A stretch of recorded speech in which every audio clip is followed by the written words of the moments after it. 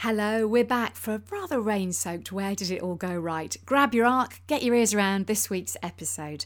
You know, rainy weather actually is perfect listening to podcasts, don't you think? Because they stay indoors and get listening.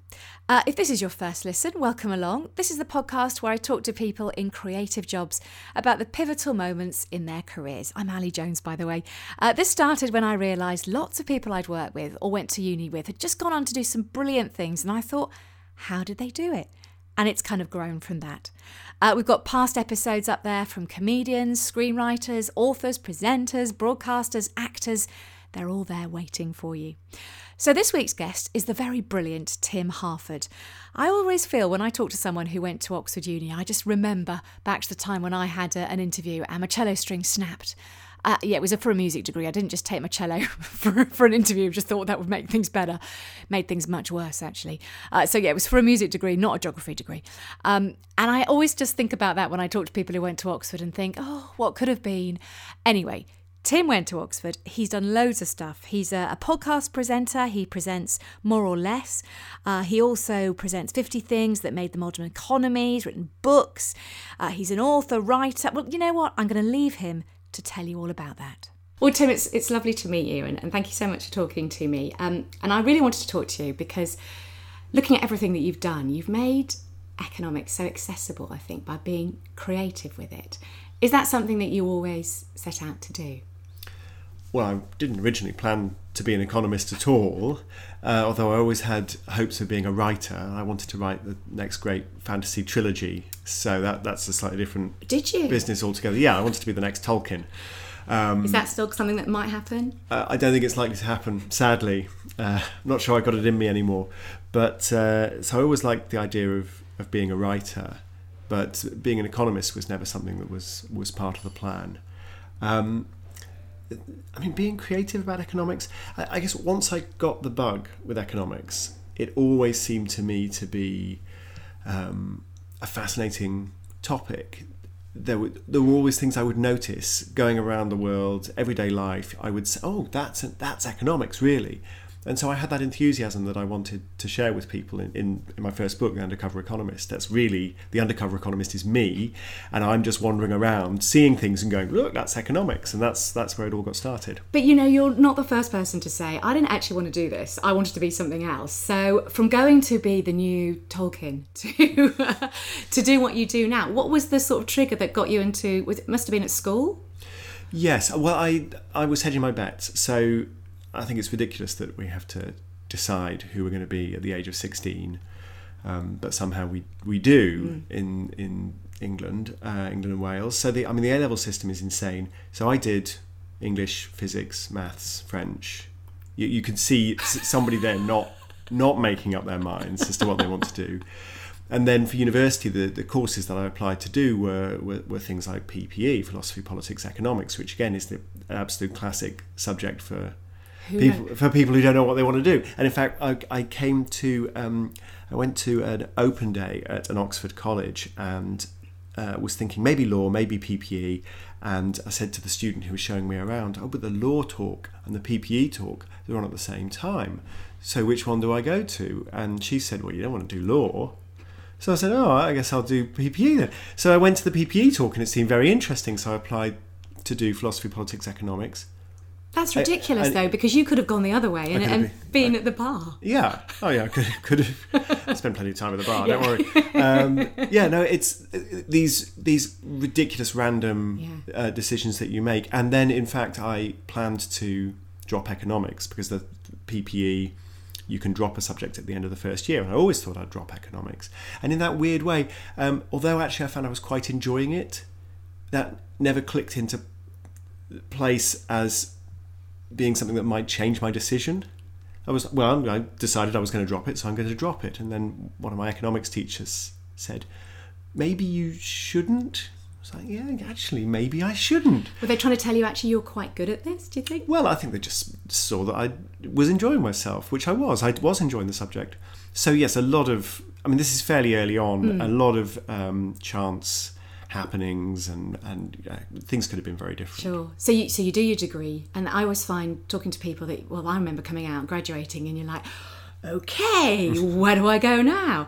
So did you go straight into work after you finished uni? Yeah, well, I went to Ireland for a year and I taught at University College Cork, which is an absolutely fabulous university. It's got sort of shades of Oxford about it. It looks a bit like Oxford. Cork is a similar sized city to Oxford, so there were things that were very familiar about that. But at the same time, Ireland is not the UK. Cork is not Oxford. So I'm making new friends. I'm in a totally new part of the world. And that was a random meeting. I bumped into a former professor of mine at a bus stop on Cornmarket Street in Oxford. And this is back when there were buses on Cornmarket Street in Oxford. And he said, University College Cork are looking for a temporary lecturer, just go over for 1 year, and would you like to do it? And I'll recommend you. And I said, yeah, I don't know what I'm going to do. So, yeah. So it strikes me that you're quite into listening to people, hearing what they think and thinking, actually, that's quite a good idea. Would you say that? Yeah, well, yes, you need to be alert to what people are telling you. I mean, it was actually the teacher in question, his name's Peter Sinclair, wonderful, wonderful teacher, was the same person who persuaded me to stay with economics. So I owe Peter a great debt. Yeah. But I do remember, though, when I was about late 20s, 28, 29, trying to figure out what the next move should be, and going and asking people I respected, what do you think? And there was my boss was the chief economist of a major company, and he had worked at the World Bank, and he basically gave me advice that would be consistent with, he said, you should go and work for somewhere like the World Bank or the International Monetary Fund, and he explained why that was a good idea. Another senior colleague of mine was a business school professor, and he said, you should do a PhD. That's how you get to be a business school professor. I was filling in the blanks here. Yeah. Another colleague I really respected said I really needed to get some more commercial experience, go out and manage some people and make some business decisions. And it was only, and I had various conversations like this, and then I came back and I realised every single person had basically told me, do what I did, and that will help you to achieve what I've achieved. Which, of course, makes perfect sense, because all of these people were very happy in their jobs. They liked their jobs. And so they were giving me advice like, if you do this is how to get on the path to be like me. But you've got all these different ideas then, and all sorts swimming around. Yeah. And you're thinking, well, actually, do I want to be quite like that person? It's really hard, isn't it, to decide which way to go? Well, so I had, again, colleagues at University College Cork who I really respected. They seemed to be having a great time. The academic life sounded great. Here we were sitting around drinking coffee, talking about ideas. I thought, it's not all like that. I thought, maybe I'd like to be an academic, but I only have an undergraduate degree. So I thought I'll try and get a master's degree. So I applied to go back to Oxford to do a master's degree in economics, which I very nearly didn't get. I remember being told I'd got the place but not the funding. And of course, back then, why would you do anything if you hadn't got the funding? Didn't occur to me I might borrow the money. Now it seems ridiculous, but I was like, well, I don't want to do it if I haven't got it's a few £1,000s a year, a smallish grant. And this is pre-mobile phones. This is 1996. I was walking across London. There was a bus strike, and I was walking across London to do this summer job. And every 20 minutes, I'd get to a payphone, and put 20p in and phone the Department of Economics, because there was this woman who'd got my funding. Well, obviously it was her funding, but I was first reserve, and they said if she turns it down, you get it, and we think she's going to turn it down because I've just got this image of you walking down the street going from payphone. I literally was that. I was walking from Surrey Quays in kind of sort of southeast London.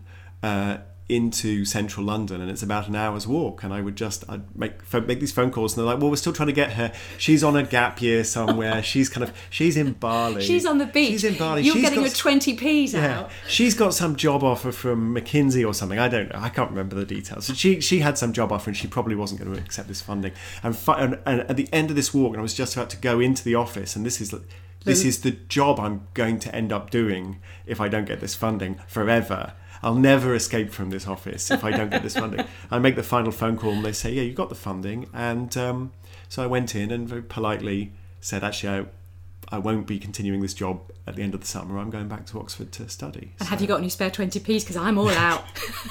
How many phone boxes was that? I don't. Yeah, it was probably quite annoying to the person in the admissions office, but isn't that true though? When you obviously by then you realise this is something you really wanted to do, you sort of do anything, don't you? And I know when I'm on phone calls for whatever, you just, if it's engaged, you just keep ringing back, don't you? So that absolutely. was you. I must know. Yeah. So you got the funding and you did that, and where did the work at the Financial Times?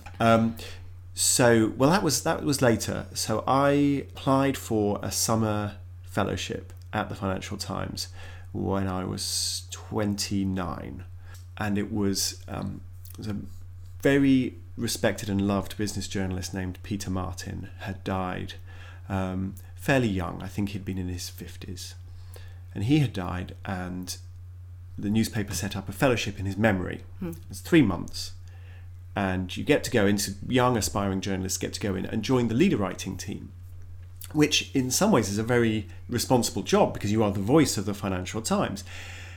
In other ways is a very junior job in the sense that if you write something stupid, one of your colleagues can just look over your shoulder and say, don't write that. Whereas if you're a reporter, you go out, you're at the event, you do the interview, you write something stupid, no one's there to correct you because you were the only person who was there. Yeah.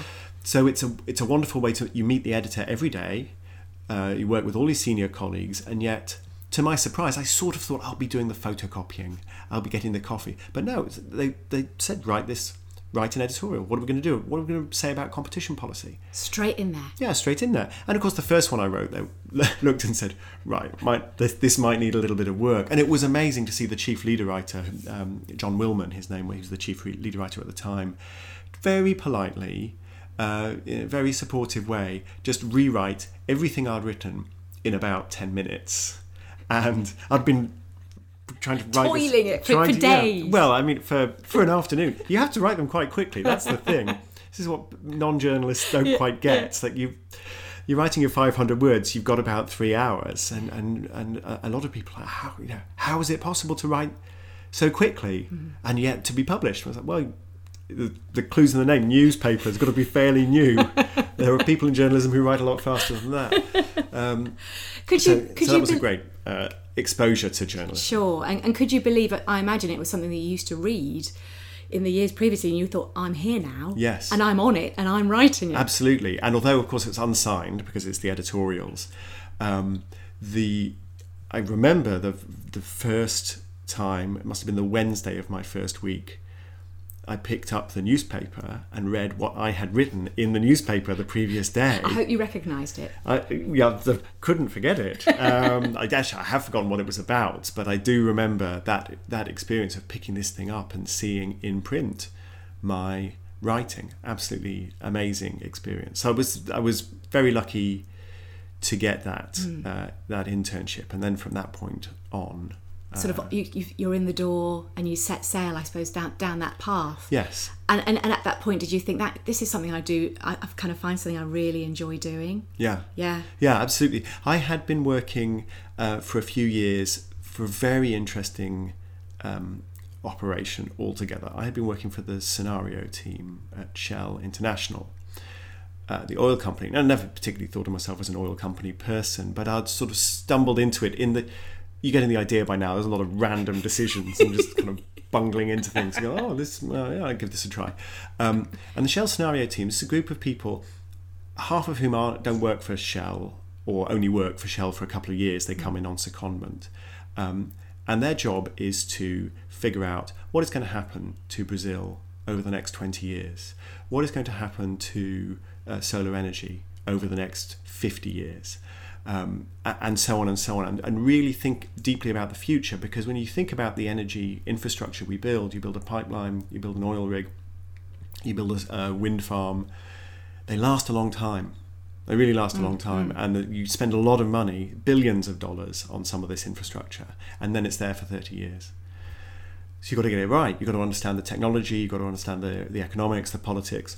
And so there's this group of 10 or 15 people all working together trying to figure this out. Absolutely astonishing place to work. In some ways frustrating, because it's a big old multinational and you've got various problems to do with that. But an amazing place to work. What was different about going to work for the Financial Times is, which for Shell, in some ways I was doing quite similar work. I'm thinking about ideas, like, what should we do, what's happening. You'd write something and then it would go to your boss and go to your boss's boss, and then it would be attached to some email chain, and then it would just go around and around and around and around and around and around. And sometimes it would see the light of day and sometimes it wouldn't. And in any case, everything would be done by committee. And so while the job was amazing, the idea of an actual output making some kind of impact on the universe, you never really got that sense. Making more of a difference. Yeah, in principle, I'm having a big effect because this is a big company, and if I change one person's mind about one important thing, that makes a difference. But in practice, you would never see that. Whereas the FT, day one, watch what happens. Day 2, write something. Day 3, it's in the newspaper. Wednesday morning, it's in the newspaper. How could this happen? I could even get an email to my boss's boss in 2 days, and now and now thinking, they're reading this back at Shell. My old colleagues, they're reading this right now. Yeah. So you found that incredibly satisfying. That was very satisfying because you would know this yourself as a journalist. The output is immediate. I think a lot of the jobs that give people a lot of satisfaction, whether you're building a table or giving someone a haircut or you're writing an article for the newspaper, you see it right there. Yeah. And there's no question at the end of the day, what did I do today? I know what I did today. There it is. Production. Exactly. Yeah. And it's very satisfying to see an immediate response. So that was one thing that really struck me about the FT that I enjoyed. I'd already been working with interesting people. I'd already been being creative, already in a world of ideas that I loved, already making connections, all of that stuff that I would later do as a journalist. The only problem was it was very hard to see that it was making any difference to anything. It would go to meetings and you'd say stuff and people would listen, and maybe you'd change how they thought, maybe you wouldn't change how they thought. You would never know. It kind of disappeared. Yeah. And your stuff doesn't disappear as a journalist. Every now and then you write something you wish would disappear, but it doesn't disappear. And particularly with the internet. Yeah. It stays. It stays there, and you can point to it, you can take pride in it, or you can be embarrassed about it, but it's there. You did something, and it's there. And talking about taking pride in stuff, you must be so proud of The Undercover Economist. I wondered how that whole idea came about, because you were talking about being the intern, and you were sort of, I guess, at the bottom of the ladder. Mm-hmm. And so how did you got the idea, and did you have to pitch it? So the book, The Undercover Economist, that came first. I was working still at Shell.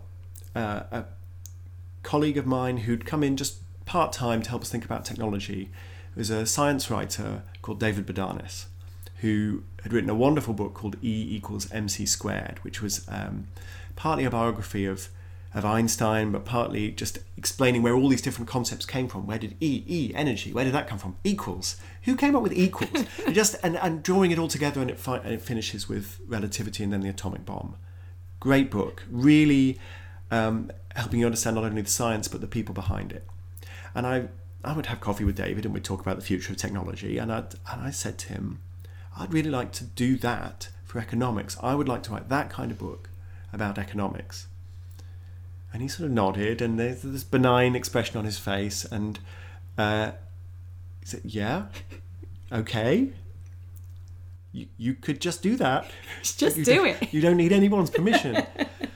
And so that's what I started to do. I wanted to write a book like E=mc², but for economics, and that would show people the economics in the everyday world around them. Mm. So that conversation took place in early 2001. I spent most of 2001 not writing the book, most of 2002 writing the book. I did the internship at the Financial Times in 2003. I didn't get a publisher for the book until the beginning of 2005. It didn't come out until late 2005. Didn't come out in the UK till spring 2006. Didn't become a bestseller until paperback in the UK in 2007. That was the point where we actually started to go, you know what, actually quite a lot of people are buying this book. That's a long time after. I basically finished writing the book in 2002. Doesn't that show good things come to those who wait, though? Well, they don't always come to those who wait, but it is one of the general facts about books is that even though generally do it a bit quicker these days, but it's a long time between thinking of the book to finishing the book, and then it's an awfully long time between finishing the book and having any idea whether the book has been read by anybody, is a good book, is a bad book, is a successful book, is a flop. And that's completely opposite to what you were just talking about when you're writing a column quickly. Yeah. And it's like, yeah, you're getting emails, you're getting reaction. This was like, so were there times, because when you don't get any feedback, were there times during that process when you just thought, oh, do you know what, I might just jack this in? Yes, there was one time in particular where I just kept sending it to agents and getting... I always thought with agents it would be no, and then one day yes. That hopefully yes, that would be how it would be. But actually it wasn't. It was from the start. It was maybe. And they would take months. They would just sit on it for months, going, and actually I realised, well, if it's a book that is maybe interesting, it's not in their interest to say an outright no. But then again, there's no hurry. For a first-time author, there's no hurry to say yes either. So it took a long time. And one of these agents got back to me with, make this correction, make that correction, do all these changes, lots and lots of changes he wanted. And I just thought, I'm so bored of this, I want to write a book about something else. And a friend of mine sat me down and said, you're about 2 weeks away from finishing this book. You're telling me you don't want to bother, you want to start another book? It was a good piece of advice I got from him. So yeah, there are times when you want to stop. And the Tolkien trilogy maybe was still at the back of your mind, just thinking maybe I'll do that instead. Yes, that wasn't the other book, but yes, it was. I never did write the other book, and I probably never will. But yeah. But eventually, when you get a few maybes and a really long maybe, you just keep plugging away at loads of different people. Did you find it was better just to keep going at different people? Or did you just wait for the maybes? To be quite patient. Well, the first agent I sent off 2 sample chapters, and so I hadn't actually written the book. And she sat there for months saying, this is interesting. And of course, and now I realise, of course, you're a first-time author who has not written the book. It doesn't matter how good the first 2 chapters are. It doesn't matter how good the idea is. You're going to want to wait till the book's there. So actually, I wrote most of the book while she was just sitting there going, this is interesting, but maybe send me a bit more. Well, I guess that which is works. Fine, absolutely fine. So yeah, you keep plugging away. You try you try different publishers, you try different agents. In the end, I think the lead that really helped was a colleague of mine. By this time I was working for the World Bank. So this is after my Financial Times internship and still trying to become a published author. I'm still trying to become a journalist. I ended up working for the World Bank for 2 years. Which is a good place to be an economist.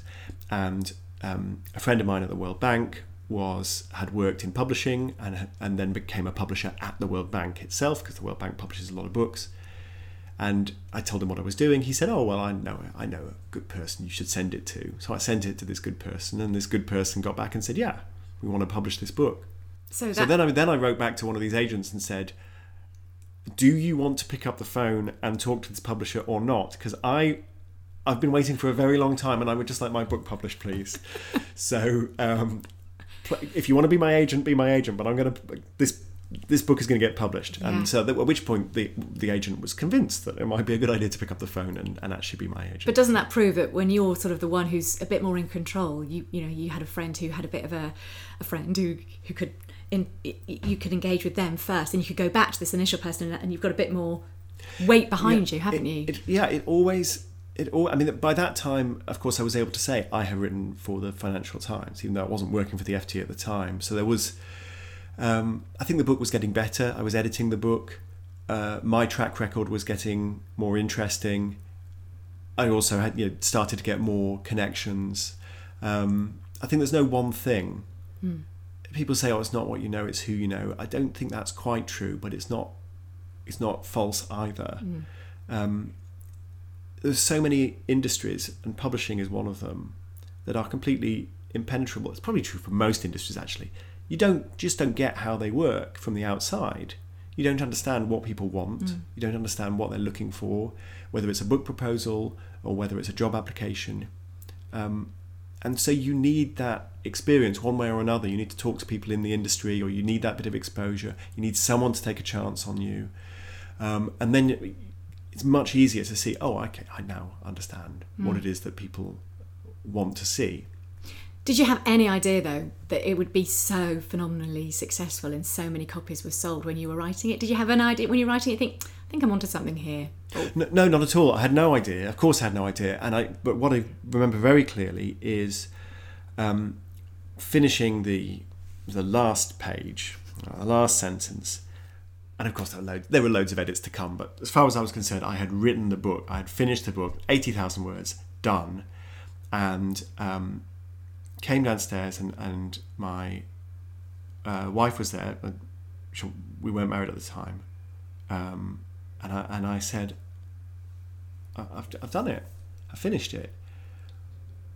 And I don't know if anybody will publish it. But I'm not sorry I did it. It just felt that I had created something, and it didn't really matter. Of course I wanted it to be published. Of course I wanted it to be read. But I didn't feel that the whole thing would be wasted if no one published it. I was quite happy with my 80,000 words done. There was that sense of satisfaction. Yeah, it's a great feeling, isn't it? So the idea that a million and a half people ended up buying the thing, and some of them presumably have read it. Of course I had no idea. Yeah, well, let's talk about the background to that and the book, but we must talk about the podcasts that you do as well. And I'm interested. We were talking before we pressed record about More or Less. Really, it's a really early podcast in a way. Everybody's doing podcasts now, I suppose. How was the move from the writing and being at the FT as well? How was that move into the world of podcasting? So I got an email from a lady at the BBC, Nicola Merrick, who was running BBC Radio Current Affairs in London. And she had seen me present a BBC Two series. I presented a short series on BBC Two called Trust Me, I'm an Economist. This was just after the book came out. I realised in retrospect that was quite weird, and there was you don't normally just get people come up to you and say, do you want to make a TV series? And you go, oh yeah, okay, fine, give it a go. Yeah, we talked luck earlier, didn't we? I mean, that was just having been involved in various pitches for TV series since then, none of which have really gone anywhere. I realised that was just right place, right time. And I did this short series, and it was fun to make, but it didn't catch on. But there it was, and at the time Nicola Merrick was looking for a new presenter for More or Less. More or Less had been created by Andrew Dilnot and Michael Blastland.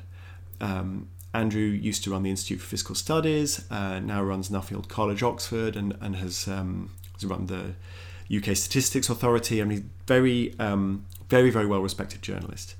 Michael Blastland, old hand at the BBC, very creative producer. The two of them together had created this thing called More or Less. And they ran it for about 4 years, and then they stopped.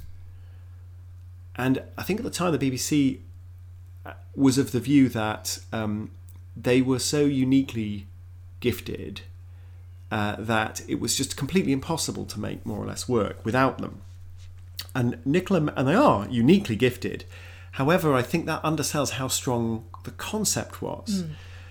I think now if you explain the idea of More or Less to people and you say, oh, do you need that very, very special kind of person, that very unique personality, otherwise it just won't work. You're like, no, it's crazy. It's a very simple idea. It's a very strong show. It's about numbers. A lot of correcting people when they make numerical mistakes. A lot of exploring the world with numbers. It's not that hard. Any idiot can actually present it. It takes a genius to create it. Michael and Andrew. Any idiot can present it. And that, I think, was Nicola's position. So she was just looking for an idiot. And she found me. She said, well, this guy, I've seen his TV show. I've read his book. Looks like an idiot to me. Let's give him a try. So she got me in and I presented an episode of Analysis, which is a Radio 4 programme where they have lots of guest presenters. So it was a little bit of a tryout. And I think that particular programme is one of the best pieces of radio I think I've ever made. with a very talented producer called Richard Varden, who has been the editor of More or Less for a long time. And that was it. They said, okay, we'll start making More or Less. So that was 2007. So it's now been 12 years. Wow, that's a long time to be connected to something, isn't it? Yeah, it's a long time. But it's fun. I work with very, very good people at the BBC. Charlotte MacDonald, my long-term producer, Richard Varden, the editor, Ruth Alexander, who's produced many series and has presented a lot of it herself, and lots of other people. And there's a regular turnover of the more junior reporters. So you get to work with lots of different people who've got their different strengths and their different personalities, and the topics are always changing, the issues are always changing. So, yeah, I'm not bored of it just yet. And when you got behind the microphone for the first time, because for some people, that's, having done a lot of writing, you might think you might be all right, but actually you've got to be able to communicate in a different way. And a lot of people, I don't like the sound of my own voice or that kind of thing. But you obviously felt straight at home. And well, I don't know. I think if you listen to some of the early programmes, they're not very good. So, no, it takes time and I'm still learning. But you do learn. The thing that I still find very difficult is interviewing. My questions are too long, too many ums and ahs. The script, I'm quite happy writing script and reading script, but I should just get better at interviewing. And if I got better at interviewing, we could include more interviews and have less script, and the programme would probably sound better. But it's always tweaking all the time, isn't it? But also now it's more important than ever, a programme like that, isn't it? Because fake news and it's all about facts, isn't it? And do you feel a sense of that it's growing, and particularly at this time? Well, I don't know. So it does feel important. I did feel after the referendum, because we had very frequent shows during the referendum.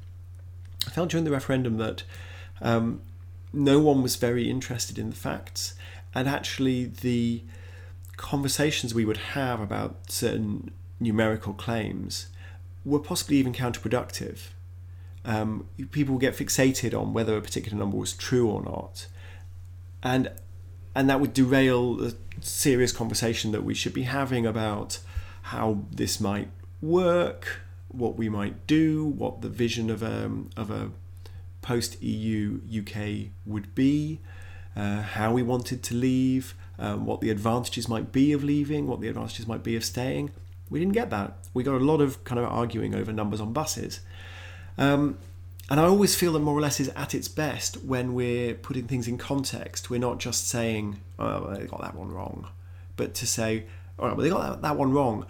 What is the number? How would you even count this? Why does this number matter? Or does this number matter? So there's a continuing effort to add context.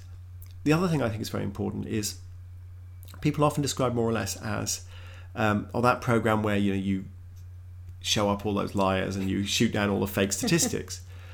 I think it's very harmful if that's all people think of when they think of statistics. The most famous book about statistics ever published is probably How to Lie with Statistics by Darrell Huff, which is all about viewing statistics as a kind of trick and showing you where the rabbit's being hidden before the magician pulls it out of the hat. Darrell Huff ended up being a shill for the tobacco industry, trying to cast doubt on the statistics that the epidemiologists were using to say, this is giving people heart disease, this is giving people cancer. So there is a risk in if all we do is fact check it and show that people have not told the truth, that people have got it wrong, that people have made a mistake, people have lied. If that's all we do, we just contribute to a narrative of you can't believe anything, you can't trust the experts, there is no truth out there, the numbers are always deceiving. So we've got to be very careful as to how we present these numbers. And yeah, if someone makes a mistake, you've got to call it. If someone is lying, you've got to call it.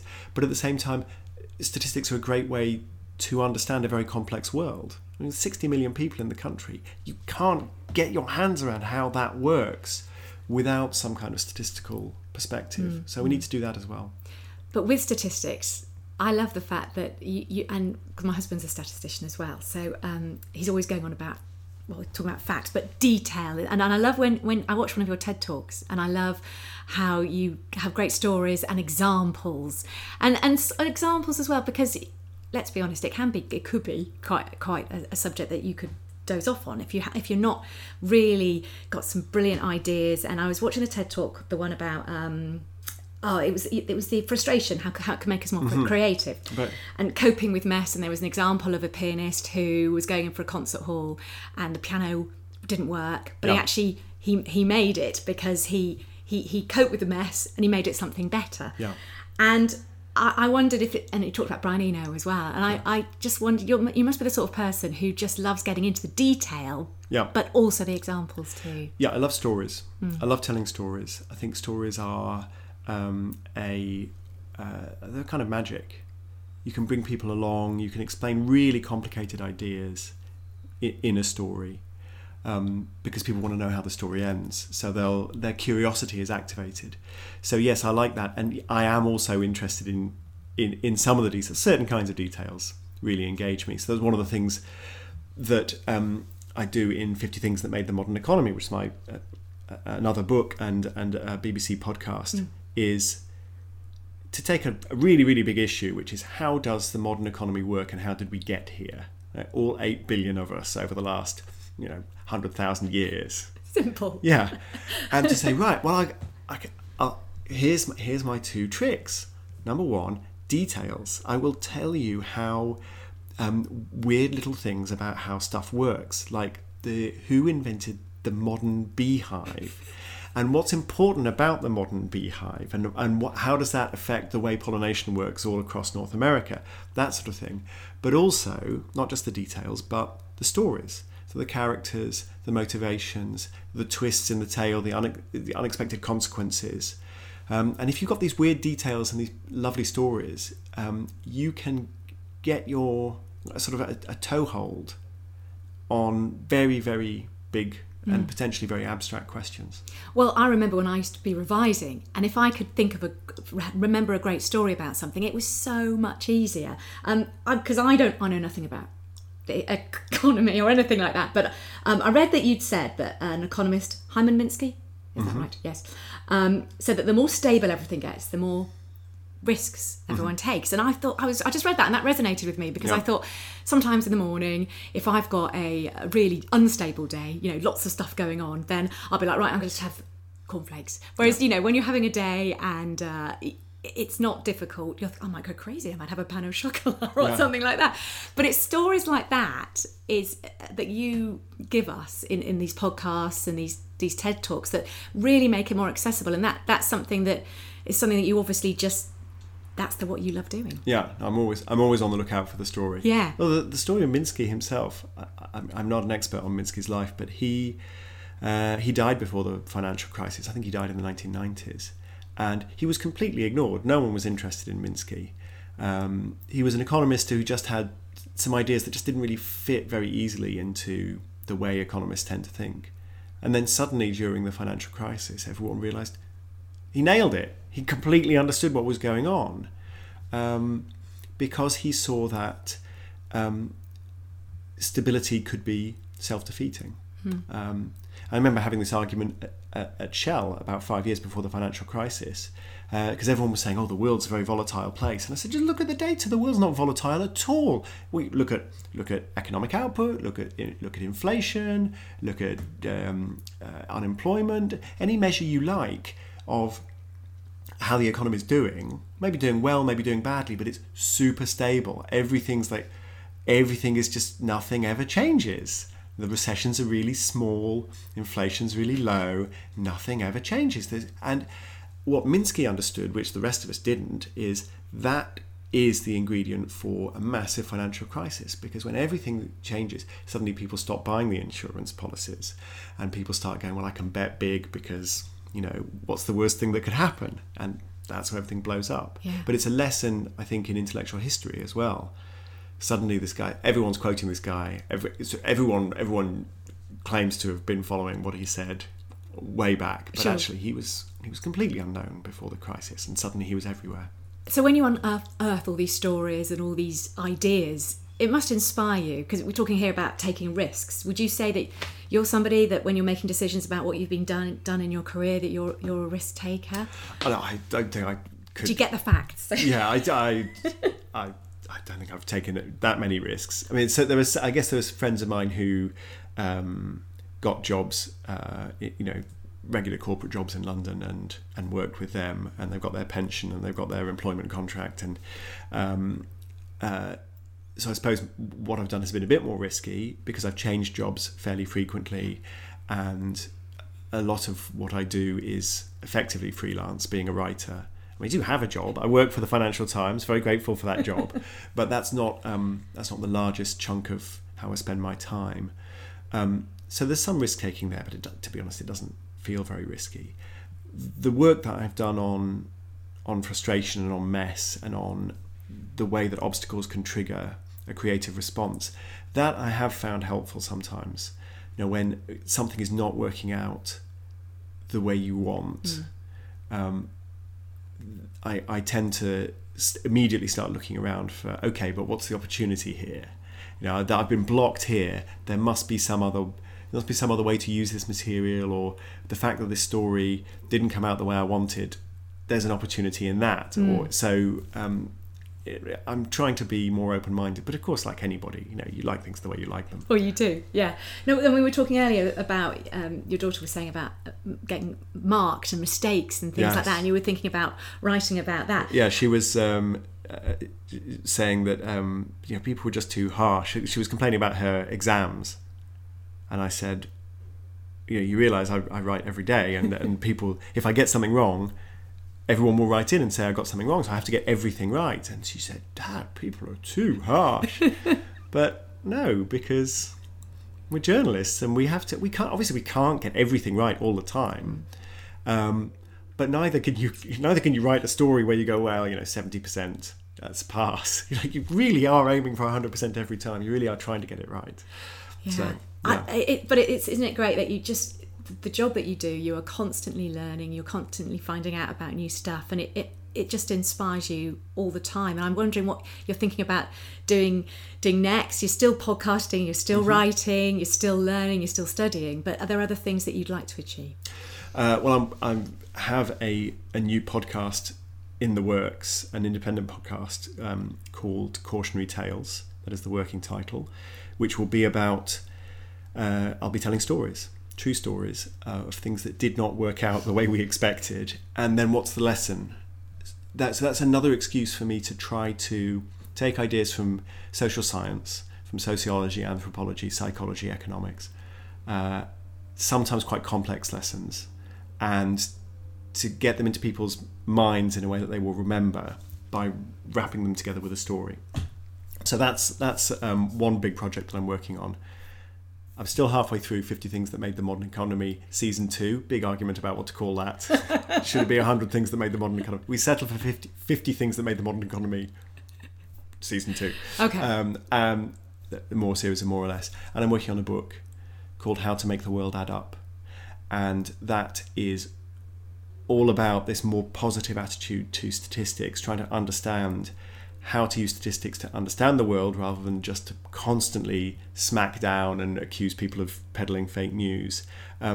So a slightly more positive attitude to numbers, but also thinking about our reaction to numbers.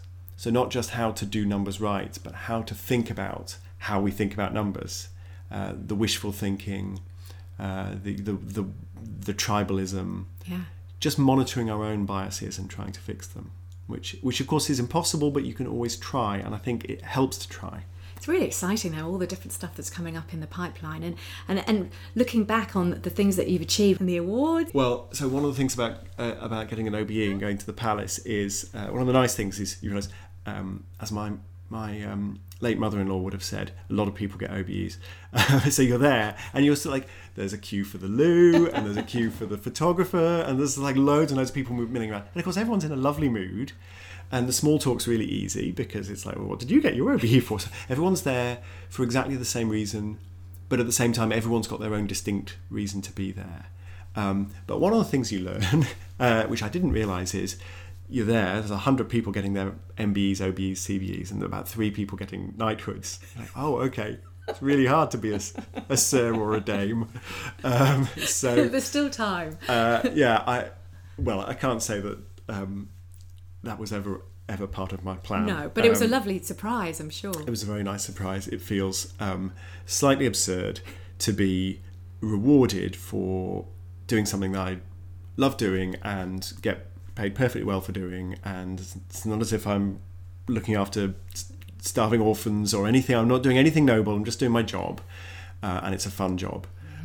So it feels a bit silly, but of course I'm absolutely delighted. I'm very pleased. But also up there as well, being an honorary fellow at the Royal Statistical Society as well. That must be really special, because that's people that you work with and people that you've looked up to for years, I'm sure. Yes, that was really nice. And when they told me they were going to make me an honorary fellow, I thought to myself, oh, that's nice. But I mean, some of these sorts of things, you realise there are a lot of honorary fellows around. I had zillions of them, and I looked at the list, and it's a really short list, and there are some amazing people on it. And so I thought, oh, okay, that's proper.